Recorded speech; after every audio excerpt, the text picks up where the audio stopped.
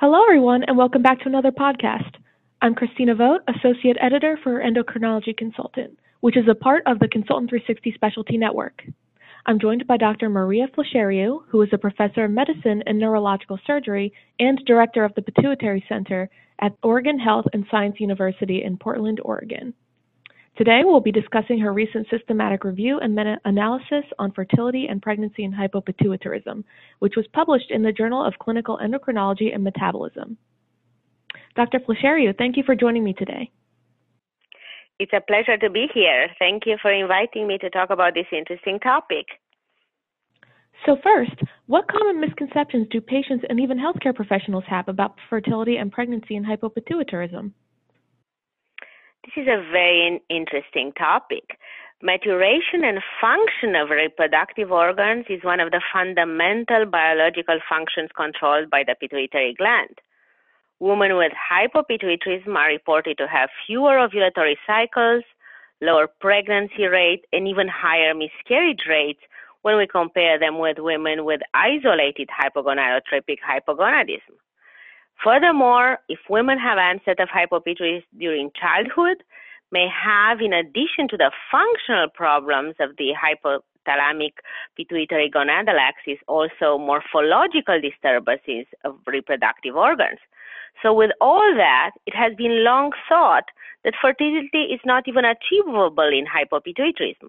Maybe that was true in the past, but now with so many assisted reproductive techniques, many women can achieve fertility and normal pregnancies, and we're very happy for that.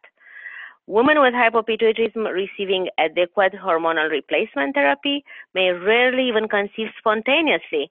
However, they often require assistance reproductive technique. Pregnancy is associated with the development of placenta, which serves as an additional and transient endocrine gland throughout pregnancy and is producing estrogen, progesterone, human chorionic gonadotropin, placental lactogen, and placental GH, which has about 96% sequence homology with the pituitary GH. The maternal pituitary gland undergoes morphological changes, leading to alteration in pituitary hormone secretion, thereby adapting to the novel demands of pregnancy that aim to ensure adequate fetal growth. I want our participants to remember that there are several changes in hormones throughout the pregnancy. In normal pregnancy, the ACTH progressively increases. There is a slight dip in TSH concentration, mainly in the 9th to 13th gestational weeks. It's an immediate suppression of FSH and LH concentration, continuous decreases in pituitary GH concentration, and of course, prolactin has a marked increase throughout the pregnancy. So with all these changes that we know should happen in the pituitary, and the placenta produces several hormones, there are many unknowns in how to best prepare women for pregnancy and how to best deliver the hormones for the women that are not making it once they are pregnant. When Dr. Villa and me embarked in this systematic analysis, we found 865 citations, including many reviews and hundreds of publications on hypopituitarism, newly diagnosed during the pregnancy, some of them, such as Sheehan syndrome. However, we were very surprised that just a total of 11, and mostly retrospective studies, fulfilled the search criteria to have at least 2 patients and 4 pregnancies. And even less, just 6 had data on fertility outcome, and 7 had data on pregnancy outcomes. That is very important to accumulate further data on this. Could you review what kinds of reproductive assistance should be pursued in patients with hypopituitarism who want to become pregnant? Endocrinologists should be aware of all the methods of assisted reproductive techniques. However, we work directly with reproductive endocrinologists and gynecologists, and we discuss in multidisciplinary clinic which one would be the best for each patient. Briefly, I want to review the most frequently used one is in vitro fertilization techniques. That means fertilization outside the body, and is the most effective, and is often used when a woman's fallopian tubes are blocked or when a man produces too few sperms, The eggs are put in a dish in the lab along with a man's sperm for fertilization, and after a few days, the healthy embryos are implanted in the woman's uterus. The second one is the zygote intrafallopian transfer or tubal embryo transfer that is similar to IVF. Very young embryo are transferred to the fallopian tubes instead of the uterus. And then there are more rare techniques used with gamete intrafallopian transfer that involves transferring eggs and sperm into the woman's fallopian tube. So fertilization occurs in the woman's body. And then intracytoplasmic sperm injection, often used for couples in which there are serious problems with the sperms. And both of these are rarely used. So the IVF and the zygote intrafallopian transfers are probably the most frequently used for women with hypopituitarism. In your article, you and your colleague noted that replacement therapy in hypopituitarism should always mimic normal physiology, and this becomes challenging with changing demands during pregnancy evolution. How can endocrinologists best navigate prescribing appropriate levels of replacement therapy to pregnant patients with hypopituitarism? This is a great question. Knowledge on pituitary hormone replacement therapy during pregnancy derives mainly from physiological studies on hormonal curves during pregnancy in healthy women. So we don't really have data on patients with hypopituitarism. So we think that the substitution of hormonal deficiency during pregnancy should aim to restore physiological hormonal level and patient well-being. However, as I said earlier, there have been not any randomized controlled trials, and the practice guidelines are developed based on the current knowledge on physiology of pregnancy, observational studies, and most likely expert opinion.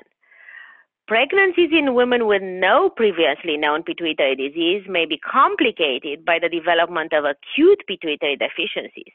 So all endocrinologists that are following women with pituitary disease or any type of women with endocrine disorders in general should be aware of the possibility of the development of acute pituitary deficiency also.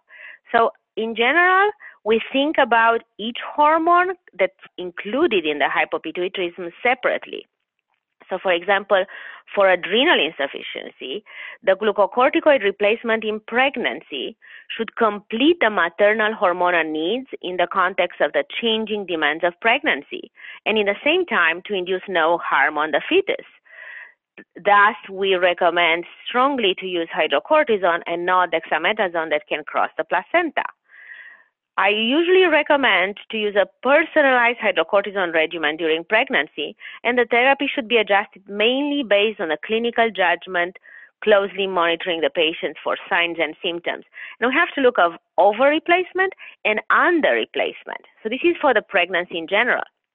For women with hypopituitarism and adrenal insufficiency, definitely labor, delivery, and cesarean sections are all stress situations requiring intravenous administration of increased hydrocortisone doses. For central hypothyroidism, that affects probably a quarter of patients with pituitary adenomas, and prevalence may increase even more after surgery and radiation. Most women with primary thyroid failure need to increase the hormonal replacement about 20 to 50% at the beginning of pregnancy. We don't really know if this fully applies for hypopituitary patients with intact thyroid gland, which might in part respond to HCG stimulation. So we recommend to carefully monitor free T4 and T4 circulating concentrations during pregnancy, and we aim to maintain these levels in the upper half of the normal range. So usually for these hormones outside the pregnancy, we say mid-normal, it's probably okay. For pregnancy, we try to keep them in the upper half of the normal range. Growth hormone replacement therapy is the most controversial topic in the management of pregnant women with hypopituitarism. Growth hormone is not approved for use during conception and pregnancy, not in US by FDA, not in Europe, and there are no really randomized controlled trial on growth hormone effects during pregnancy. And interestingly, successful spontaneous pregnancy have been reported in patients with growth hormone deficiency that did not receive growth hormone substitution. A large study, however, reported positive outcomes in 79% of pregnancies and first trimester abortion in 19% of cases in patients with hypopituitarism, and neither the growth hormone replacement at conception or the treatment during pregnancies appear to impact pregnancy complications per se. So I think, at least for now, until more data is clear, once pregnancy is achieved, growth hormone treatment should be elective and discuss with both the gynecologist and the patients and the family, discuss the availability of the data. However, to continue until the patient is pregnant, especially in patients that tried before to get pregnant, I think this would be very important. A large study that I mentioned earlier showed that the maternal age and the depression were predictors of pregnancy outcomes and not specific hormonal deficiencies per se. And lastly, many women with hypopituitarism have also diabetes insipidus. Desmopressin can be safely used during pregnancy. And in most cases, diabetes insipidus in patients with hypopituitarism is usually diagnosed before pregnancy, but pregnancy may also unmask previously not clinically relevant partial diabetes insipidus. So we need awareness for symptoms. Sometimes they are pretty close to symptoms related to pregnancy, increased thirst, increased urination. So a clear-cut diagnosis and treatment as needed is very important for these women with hypopituitarism in pregnancy. What areas of future research are warranted in this field? We need a lot of research because the data that we're using is basically translated from healthy women. We need populational studies on the exact incidence of normal pregnancies in women with hypopituitarism. The exact dose of glucocorticoids that these women need, it seems we might over-replace most patients, both at baseline and during stress situations overall. So how to increase the doses of hydrocortisone in women in each trimester would be important. Furthermore, more studies on duration and safety of growth hormone in pregnancies are needed. Keep in mind that the pituitary growth hormone secretion continues until mid-gestation. So continuation of growth hormone, at least in the first trimester, would be reasonable if there are no active contraindications. Though not approved, it has been done for many women in the studies that we have reviewed. But we definitely need future prospective studies monitoring the effect of growth hormone use during gestation on both maternal and child outcomes. We also need to study more how to best treat patients that had childhood hypopituitarism that seems to have more complications during the pregnancy. So the longer the duration of the hypopituitarism and the severity might play a role. Ovarian and fetal placental function apparently depends on puberty-related changes in reproductive organs in these patients. So as a separate topic, women that had diagnosis of hypopituitarism in childhood need clearly close follow-up, and definitely more research is needed for this particular group. And lastly, what key takeaways do you want to leave with endocrinologists on this topic? I have several points that I would like every endocrinologist that's seeing women with hypopituitarism to remember. One, it is at utmost importance to test women with hypopituitarism desiring to become pregnant for possible unknown pituitary deficiencies, as partial mild deficiencies are not always obvious in a routine clinical setting. Nevertheless, they may impact fertility and also plasticity of pituitary hormonal secretion during pregnancy. Furthermore, patients with congenital hypopituitarism may develop additional deficiencies during their lifetime. So, diagnosis first. Second, adequate replacement of all pituitary axis is required for the success of spontaneous conceptions or reproductive treatments in these women. Growth hormone replacement therapy is not always required to achieve fertility, but if spontaneous conception is not possible, better reproductive treatment outcomes have been reported in patients receiving growth hormone. Furthermore, hormone replacement therapy should be modified during pregnancies, aiming to restore the pattern of physiological hormone changes during gestation. And third, And very, very important, multidisciplinary adequate management of hypopituitarism often leads to uneventful pregnancies and healthy live births. So I wanted to end with positive news. Thank you again for joining me today, Dr. Flecheru. Thank you so much for this invitation and for the opportunity to discuss fertility and hypopituitarism in pregnancy.